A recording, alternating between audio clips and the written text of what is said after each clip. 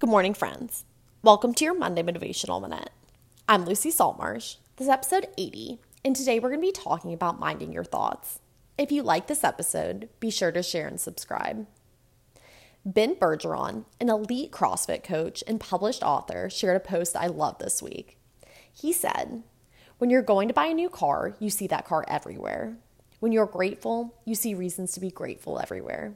When you're pissed off, you see reasons to be pissed off everywhere. Pay attention. Your thoughts shape your world." I love this because it's both so simple and so relatable.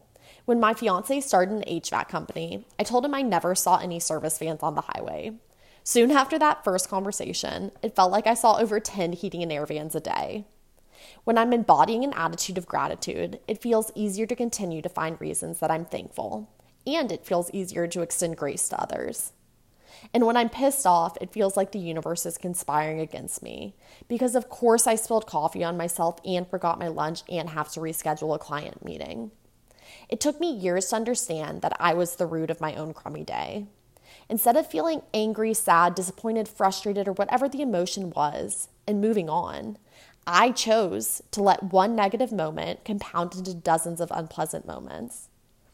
Pausing your thoughts is not easy. It takes practice. So my challenge to you this week is simply to notice your thoughts and observe how they impact the quality of the rest of your day. Have a fantastic week, and we'll do it again next Monday. If you like this episode, it would mean the world to me if you would share it with a friend, family member, or colleague.